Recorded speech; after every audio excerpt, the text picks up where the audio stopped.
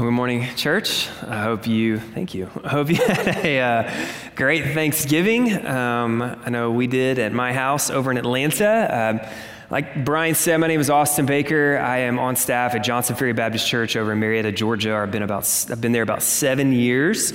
My wife Christine is with me here as well. Wave, be proud. All right, yeah.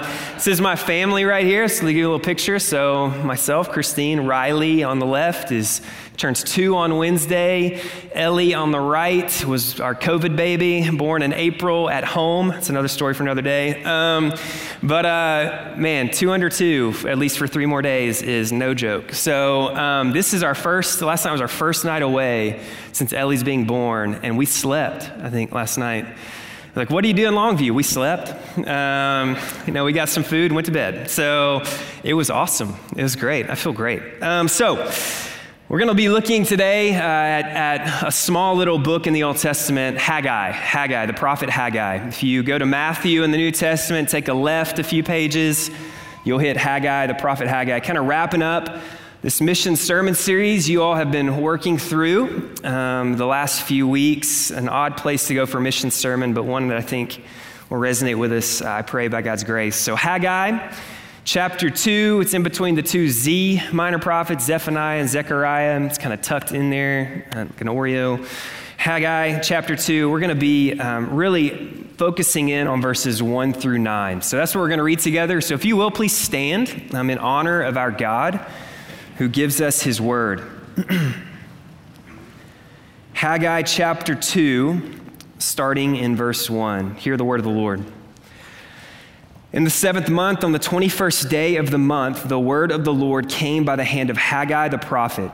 Speak now to Zerubbabel, the son of Shealtiel, governor of Judah, and to Joshua, the son of Jehozadak, the high priest, and to all the remnant of the people, and say, who is left among you who saw this house in its former glory?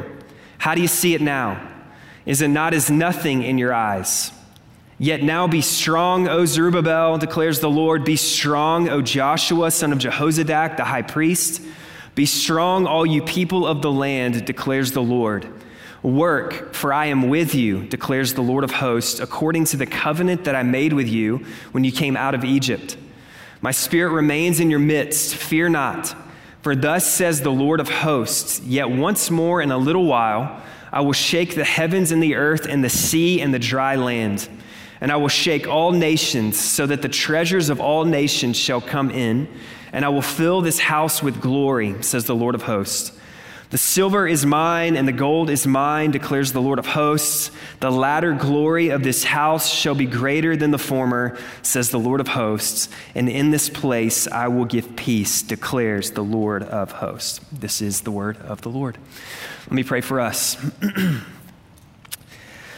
Father, use your word now by the Spirit to convict us, to open up our eyes, to edify us, to build us up, to remind us of your promises that are found in Jesus, in him, in Christ, the one in whom all your promises find their yes.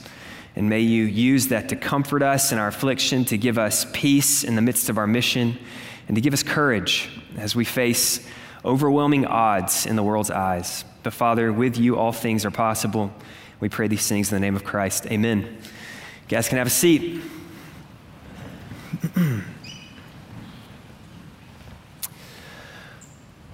Courage is a virtue, right? And we celebrate courage. We love hearing stories or watching movies or reading novels depicting brave acts of heroism and courage.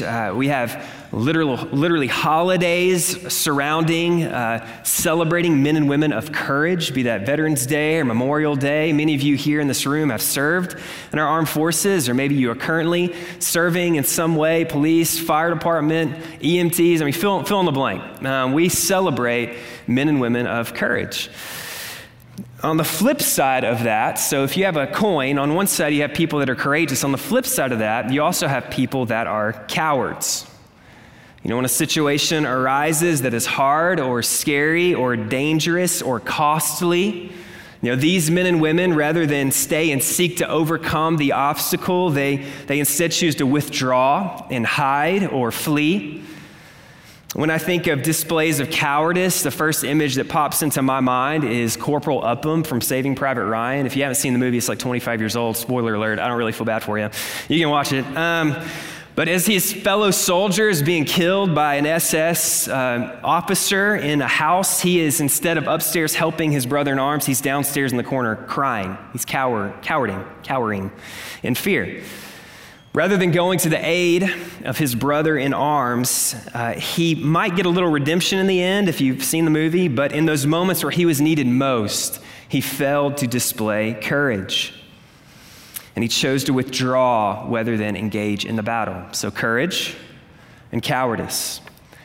And although those two things manifest themselves obviously outwardly in different ways, I think there are two similarities between courageous people and cowardly people that come to the forefront. First, they both manifest themselves in times of great adversity. You don't know if you're a courageous person or a coward until you find yourself in a situation of risk and danger, right? I mean, I can tell you all day that if somebody broke into my house to attack my wife and my two little girls, that I would step in and protect them, even if it cost me my life. But I don't know if that's true until the situation arises. I hope it's true, but I don't know it truly to be true unless it happens, which I pray it doesn't. Now, we can talk a big game about being courageous people, but our true colors come forward in moments where we are put to the test. So courage and cowardice are both evidenced in times of great adversity. And then the second similarity is this: many times, the display of courage or the display of cowardice is directly tied to your belief in the cause you are advocating. And what I mean by that is that the deeper your devotion goes for a person or a group or a nation, that devotion is directly tied to the amount of ardor you're going to put forward in protecting that person or that group or that nation. If I haphazardly believe in a cause, or if I only advocate for a person or group when they are benefiting me, then when I'm faced with a test of my loyalty to those individuals or groups, I will much more easily fold under pressure. When my mind goes more to the risk involved in my defense of that cause or person rather than the value of that cause or person I am defending, I will 9 out of 10 times come out on the other side a coward. I just will. In those moments of adversity and trial, we need a cause much bigger than ourselves to give us the courage we need to fulfill the mission.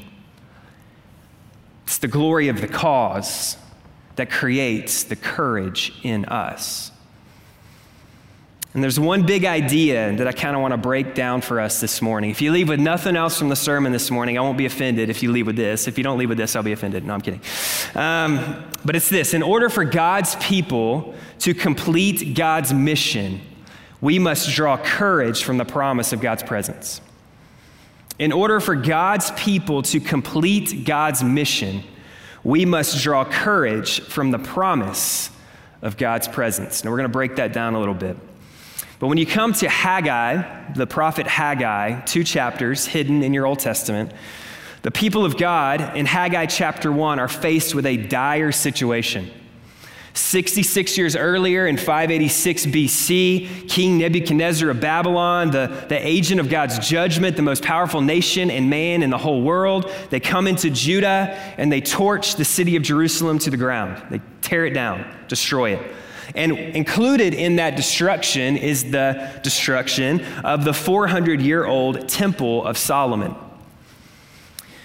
Nebuchadnezzar turned this glorious Temple of Solomon into a pile of ash and rubble. He took most of the Israelites living in the land, he took them into exile, into Babylon, and the memories of this glorious nation are becoming fainter and fainter with every passing day. And it wasn't long before Babylon is taken over by Persia, King Cyrus of Persia, the next great world power on the scene, who allowed some of the exiles to go back into the land of Jerusalem. So a handful of exiles in 538 BC, they go back under the leadership of Ezra and Nehemiah, and they go back to begin construction on the temple. And there's a good chance in this first group that go back, you have Haggai the prophet, Zechariah the prophet, some other prophets as well that go back with them in 538 BC. And they go back and they lay the foundation of the temple, but once they finish the foundation of the temple, they stop working for 18 years. Not another brick is laid. No work is done. The temple's still in ruins, and the God of Israel is still mocked. And it's within that historical context that we find ourselves coming to the book of Haggai. It's almost like we've come again to a Joshua 1 type moment where the previous generation had failed to believe the promises of God, and the new generation is now here, called on to repent and believe the God they worship and they serve. So let me give you kind of just a brief overview of these two chapters, kind of 30,000-foot view, and then we're really going to dig into verses 1 through 9, all right? So a brief overview. Haggai can be broken up into four oracles in these two chapters. The first oracle is from Haggai chapter 1, verse 1, all the way to Haggai chapter 1, verse 15. So chapter 1, that's oracle number 1, chapter 1. And it's this message that's basically an indictment on the people. They've been focusing on building their own kingdoms to the neglect of work to build the kingdom that God was establishing. Look at verse 4 of Haggai chapter 1. The Lord asks a question. He asks, is it a time for you yourselves to dwell in your paneled houses while this house lies in ruins? It's a good question, an indicting question. And then verse 8 of Haggai chapter 1, God says, as long as the temple's unfinished, the glory of God is being neglected. It's a big deal. God's glory was not important enough for the people of Israel to look beyond building their own personal kingdoms to building the only one that endured, namely the kingdom of God. And as a result of this indictment through the prophet and this challenge, this command to pick up the tools and to start work again, the people of Israel in verses 12 through 15, they actually obey. It's kind of a rarity in the Old Testament. The people of Israel actually respond to God and obey, and they do. But they're still fearful. And the work is still hard. The materials are scarce. The people around them and even within them are antagonistic towards them. Discouragement is all around them. But this is the reality of the context in which the mission is to be carried out. Oracle number 2 begins at the start of chapter 2 and runs through verse 9, what we just read. Chapter 2, verse 1 through verse 9. God is reassuring the people, his people, of his presence. And this assurance of God's presence is the creator of courage. It's the catalyst of courage. He's calling them to be strong, to do the work of rebuilding the temple. He tells them in verses 7 and 8 that he will provide everything that they need. And then in verse 9, he tells them that the glory of this new temple will far exceed the glory of the previous temple, which is probably really hard for them to believe because the glory of the previous temple was so great. God will give his people peace. We're going to come back to that in just a moment. Oracle 3 takes place in verses 10 through 17. God reminds his people why he allowed these specific hard things to come, and it was to turn their hearts back to him. And then oracle number 4 is verses 20 through 23 of chapter 2, kind of wrapping up the book, where the Lord through Haggai speaks a word to Zerubbabel, who is the governor of Judah, heir to the Davidic throne. He says, hey, I'm going to make you like a signet ring to the people. I'm going to put your mark on the people. Now, before we jump into our verses for this morning, in order to better understand just how devastating the destruction of the temple would have been to the nation of Israel, we have to kind of take a step back and grasp the significance of what the temple communicated. If you go back to the very first pages of the Bible, to Genesis chapters 1 and 2, when God put Adam and Eve into the Garden of Eden to work it and to keep it, what set apart the Garden of Eden and gave it any value at all were not all the great things that the Garden of Eden provided, but the one distinguishing factor that set the Garden of Eden apart was the fact that God dwelled with his people, that God walked among them, that he communicated with them, that he was present with them. And this truth of God dwelling with his people is also the primary thing being communicated through the construction of the tabernacle. So you get into Exodus, you get into Leviticus, Numbers, Deuteronomy. There's a lot of talk about the tabernacle, this portable, costly place of worship that when the Israelites moved from city to city, they would pack it up and carry it, and they set it up in the middle of the camp. That would be where you went to worship the Lord. And God says in Exodus 25, verse 8, he says, "And let them make me a sanctuary that I may dwell in their midst." The purpose of the tabernacle is to communicate to all the nations through which Israel was traveling. We worship a God who dwells in our midst. We worship a God who is with us. The Ark of the Covenant would reside there, and the nations would know this is who Israel's God is, that he is with his people, and God would get great glory. And then you get to the temple. Solomon constructs the temple, 1 Kings chapter 8. It's a glorious temple. Ark of the Covenant's brought into the temple, demonstrated this same truth that God dwells with his people. The glory of God descends down upon the temple, God dwelling with his people. And the two primary characteristics about God that were meant to be displayed through these things are these two big words that we're going to unpack: God's transcendence and God's immanence. God's transcendence and God's immanence. Let's start with God's transcendence. God's transcendence means that he is separate from creation and not dependent upon it in any way.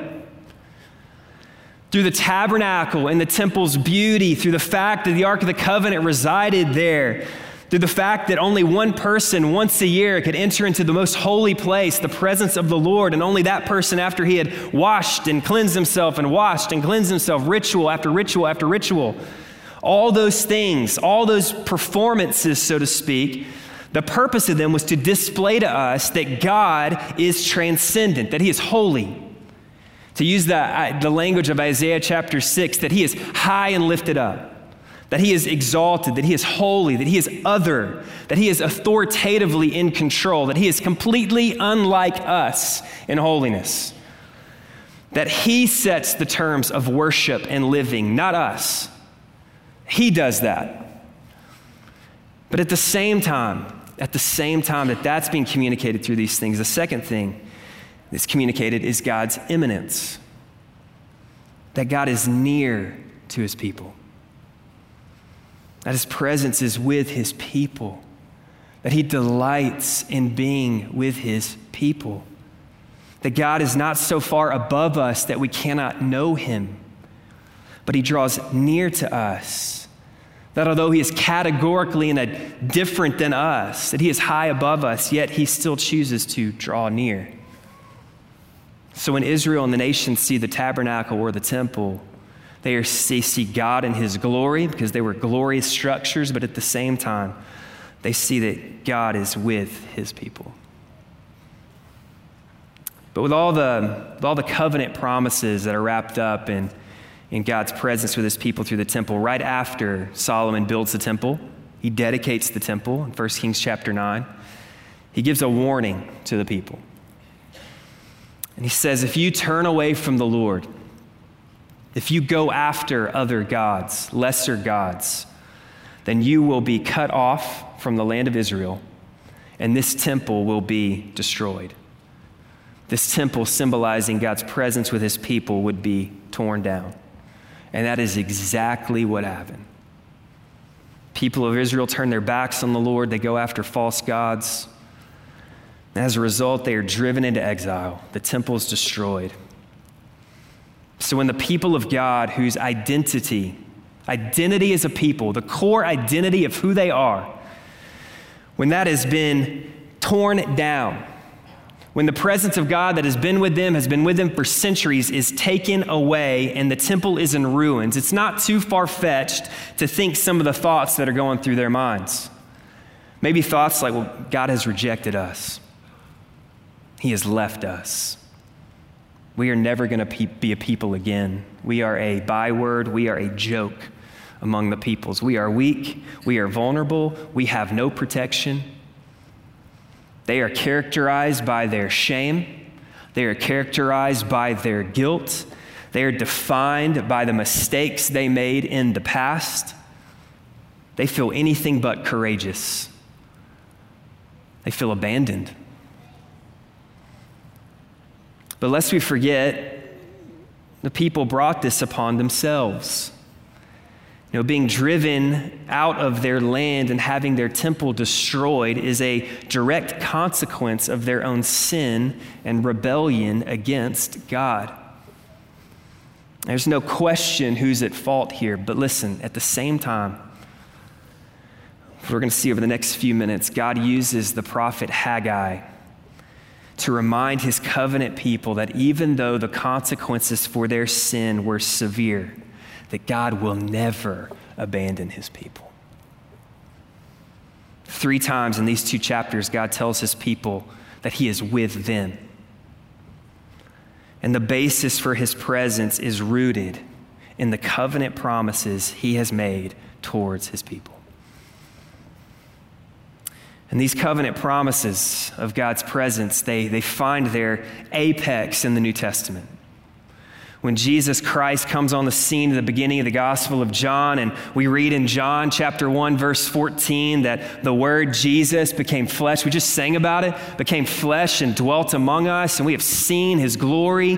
Glory as of the only Son from the Father, full of grace and truth. When John says that, he is attempting to point us to the one in whom all the temple promises find their fulfillment. In thinking about the promise of Haggai 2:9, we're going to dive into it in a second, that the glory of the new temple will far exceed the glory of the former temple, you can't help but look at Jesus. The temple that all previous temples were pointing to, because John, in chapter 2 of the Gospel of John, he goes on to talk about how Jesus, this goes into this temple, this new temple constructed by man, almost as a picture of God's glory entering into the temple once again. He's coming in, the presence of God with his people. And as he enters in, Jesus makes this declaration, destroy this temple and I'll rebuild it in 3 days. And he's not talking about this physical temple, but he's talking about himself. Jesus Christ, the true temple in which the glory of God dwelled, would be like the first temple destroyed by God's enemies for the sins of God's people. But unlike the previous temples that were shadows of Christ, this new temple, namely the body of Jesus Christ, would be raised up again. And it would become the permanent dwelling place of the glory of God, never to be destroyed again. And anyone that wishes to commune with the transcendent God of the universe comes through the imminent presence of Jesus. And then when Christ leaves the earth, this gets more amazing. When Christ leaves the earth, he doesn't leave us temple-less, but he sends his Spirit to reside in our bodies. 1 Corinthians chapter 6, the Apostle Paul talks about how our bodies are the temple of the Holy Spirit, the presence of God dwelling in us because of Christ.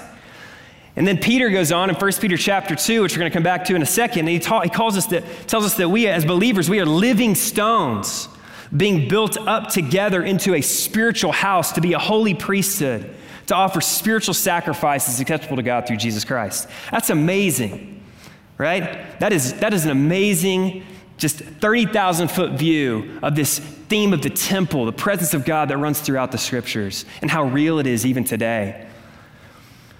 But even in spite of that reality, even in spite of that truth, sometimes in our lives as believers, we are much like the people here in Haggai, or we just need some courage to finish the work of the mission.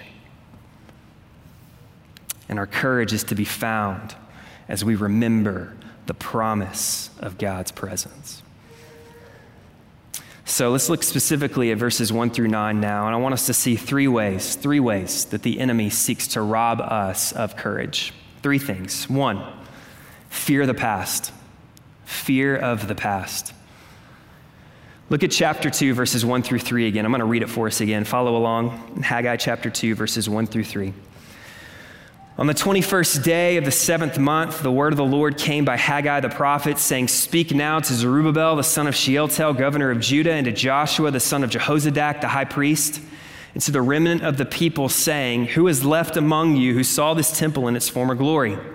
And how do you see it now? Does it not seem to you like nothing in comparison? There were still some among the builders that had come back that had some recollection of the temple in its previous form before it was destroyed.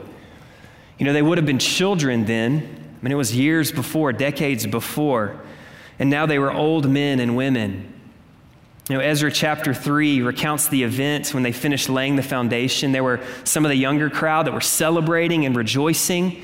But then in Ezra chapter 3, verse 12, he writes, "But many of the priests and Levites and heads of fathers' houses, old men who had seen the first house, they wept with a loud voice when they saw the foundation of this house being laid." They wept because they remembered the glory of the former temple and how this was just a shadow of what used to be.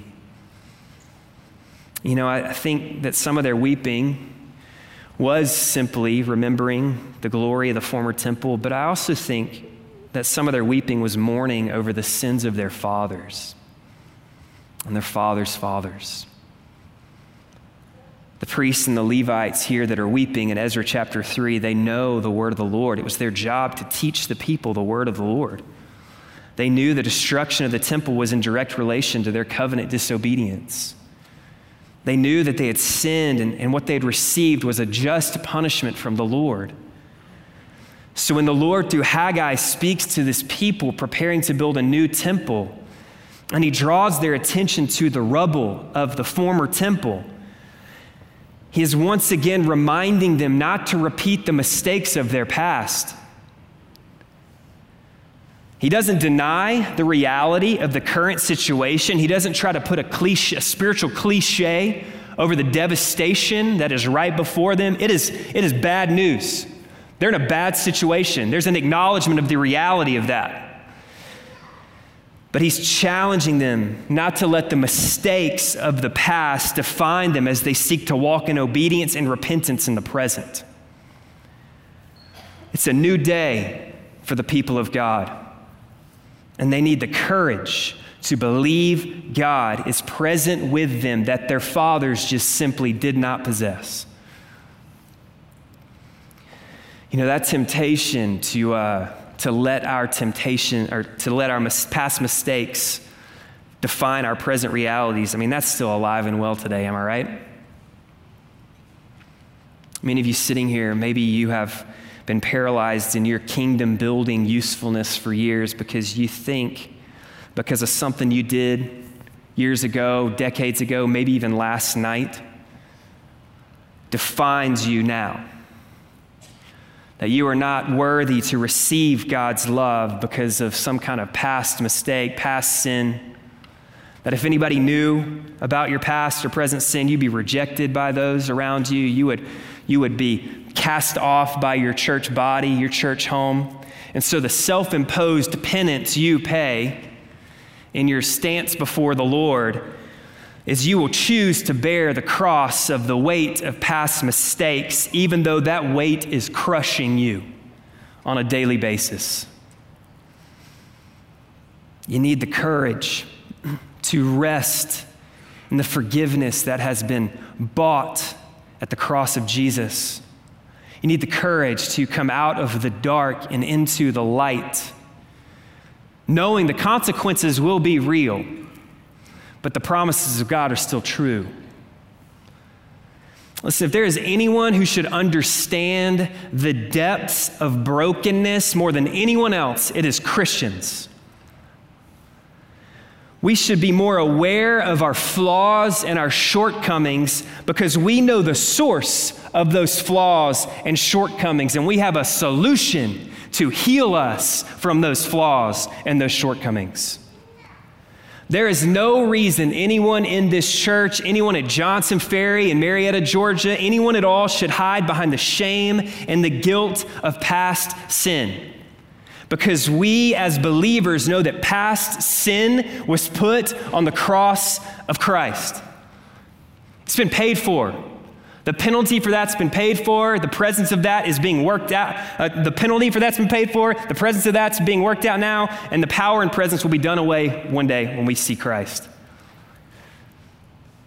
I pray for many of you here that are harboring past or present sin, that you just bring it into the light. Dietrich Bonhoeffer wrote a book called Life Together. If you knew me, His book, Life Together, is probably, apart from the Bible, it's probably the most influential book that I've ever read in my own personal spiritual life. And he said this, he said, he or she who is alone with his sin is utterly alone. You are utterly alone. But look around, you are surrounded by broken people that have the hope of the gospel, that you're being made new on a daily basis. Don't let the enemy rob you of freedom and joy to be had in Jesus. Christ bore the weight of your sin for your past mistakes. Yes, as I said before, the consequences are real, but your value has been fixed in the eyes of your God, of my God, because of Jesus Christ. So the first way the enemy tries to rob us of courage is fear of the past. The second way he does this is discouragement in the present. Discouragement in the present. When the people of Israel, they gaze at the stony rubble of this former temple, they're not only challenged to not be defined by their past mistakes, but let's keep reading in verse 4 of chapter 2, verses 4 and 5. But now take courage, Zerubbabel, declares the Lord. Take courage also, Joshua, son of Jehozadak, the high priest, and all you people of the land, take courage, declares the Lord, and work, for I am with you, declares the Lord of hosts. As for the promise which I made you when you came out of Egypt, my spirit is abiding in your midst. Do not fear. The work before them was immense. It would take years to complete. It would be hard. It would be tedious. It would be tiresome. It would be frustrating. It would be slow. Very, very few short-term results being produced in the work of building the temple. The weightiness of each stone being removed is a reminder to the people of the weightiness of their sin that caused this in the first place. And not only that, but as they're building, they would remember the glory days of Israel and know that their work would not even compare to that. And the discouragement that tempted to rob the Israelites in the construction of this second temple also is a temptation for us in our work in new temple building, right? New covenant temple building. You know, right before Jesus left this earth in Matthew chapter 28, he commanded his followers to go and make disciples of all nations. I'm sure you've talked about that a lot the last few weeks going through this sermon series, the Great Commission. That was 2,000 years ago. And the work is still not done.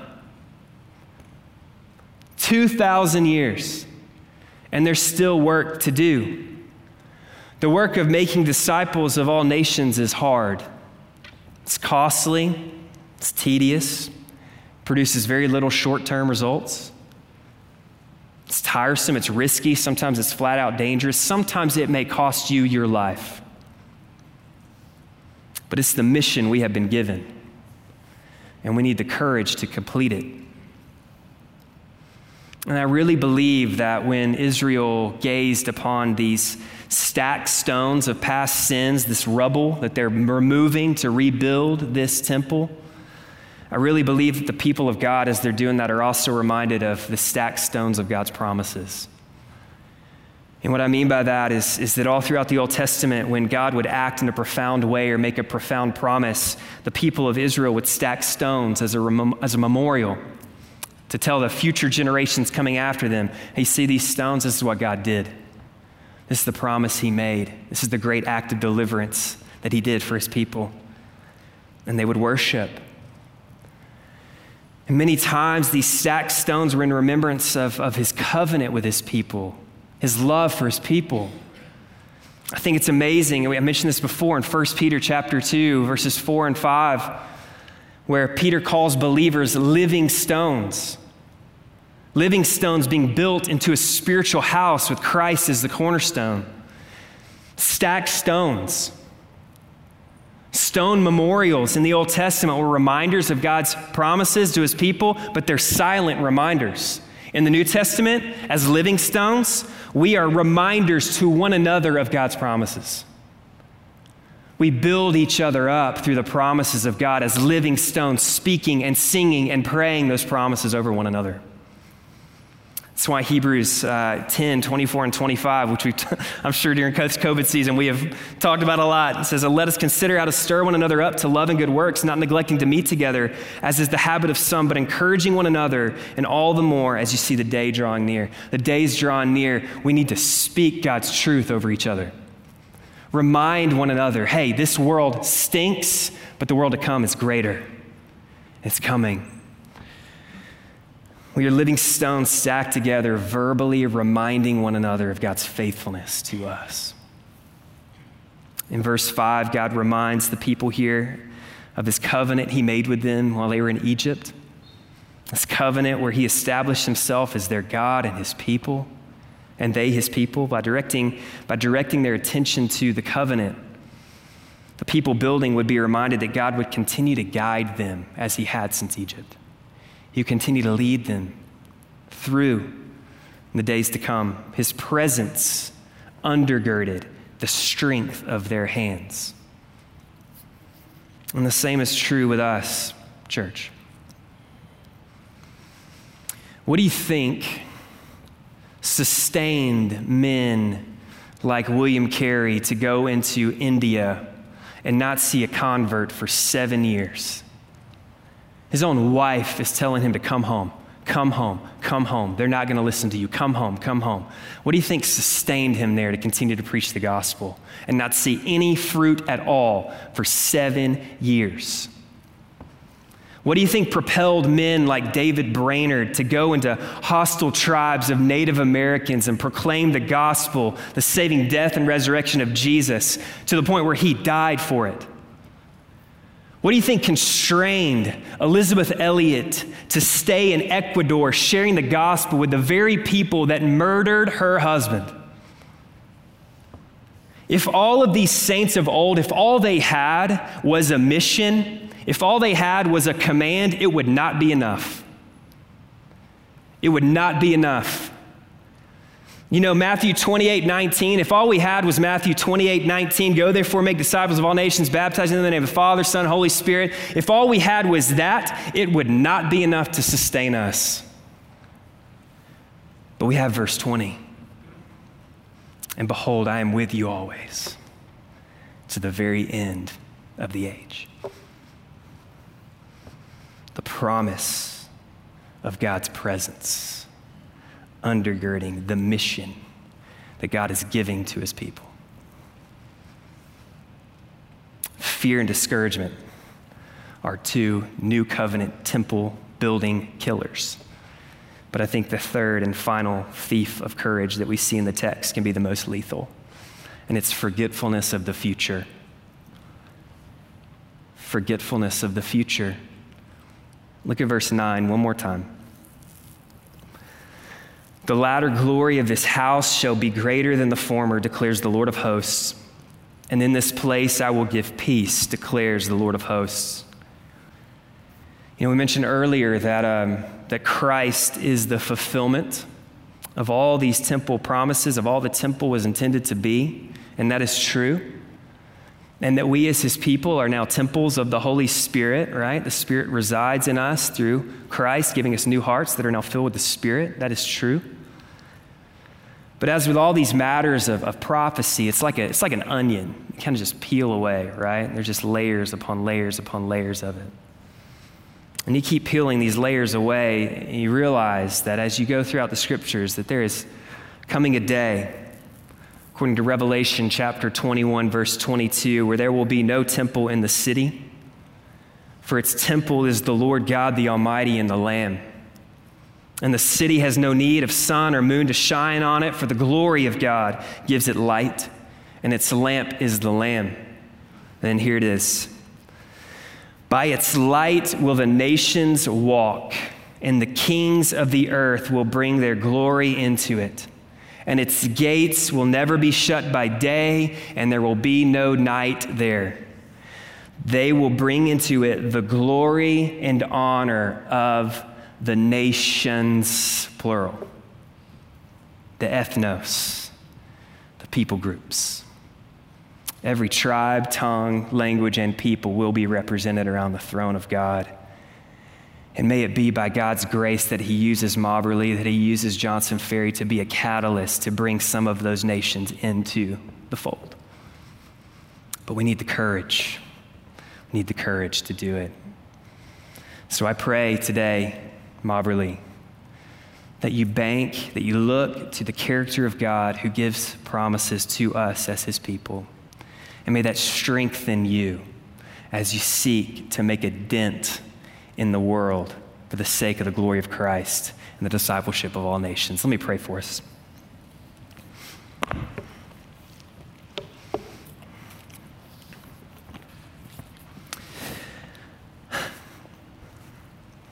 Father, your promises reflect your heart. We know a lot about you through the promises you make. We thank you, O God, that you are not a God who leaves us when we are unfaithful, that you're not a God who abandons us when we make mistakes, that you're not a God who puts us into the mission without giving us any semblance of your presence.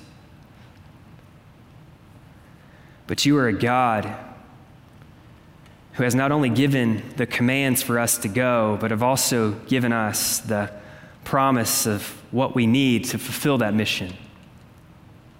That you're with us. You're with us from a church standpoint in making disciples, but you're also with us individually. As fear and discouragement and forgetfulness tend to creep into our lives as believers, Father, may we be reminded that you are with us, that you never leave us, that you never forsake us, that you walk with us, that you lead us, that you guide us, that when we were dead in our sin, you came to us in Christ and you made a way for us. Instead of asking us to come up to you in our own power, you descended to us. You entered into our mess of a world to save us and redeem us and to give us a hope and a future. There are a lot of hard things people are walking through in this room right now. But Father, remind them that they are not alone. That your promises 2,000 years ago are still your promises today because you never change. That Jesus Christ is the same yesterday, today, and forever. Fuel Mobberly in the mission you have laid out for them. And bring yourself great glory through them. Pray these things in Christ's name, amen.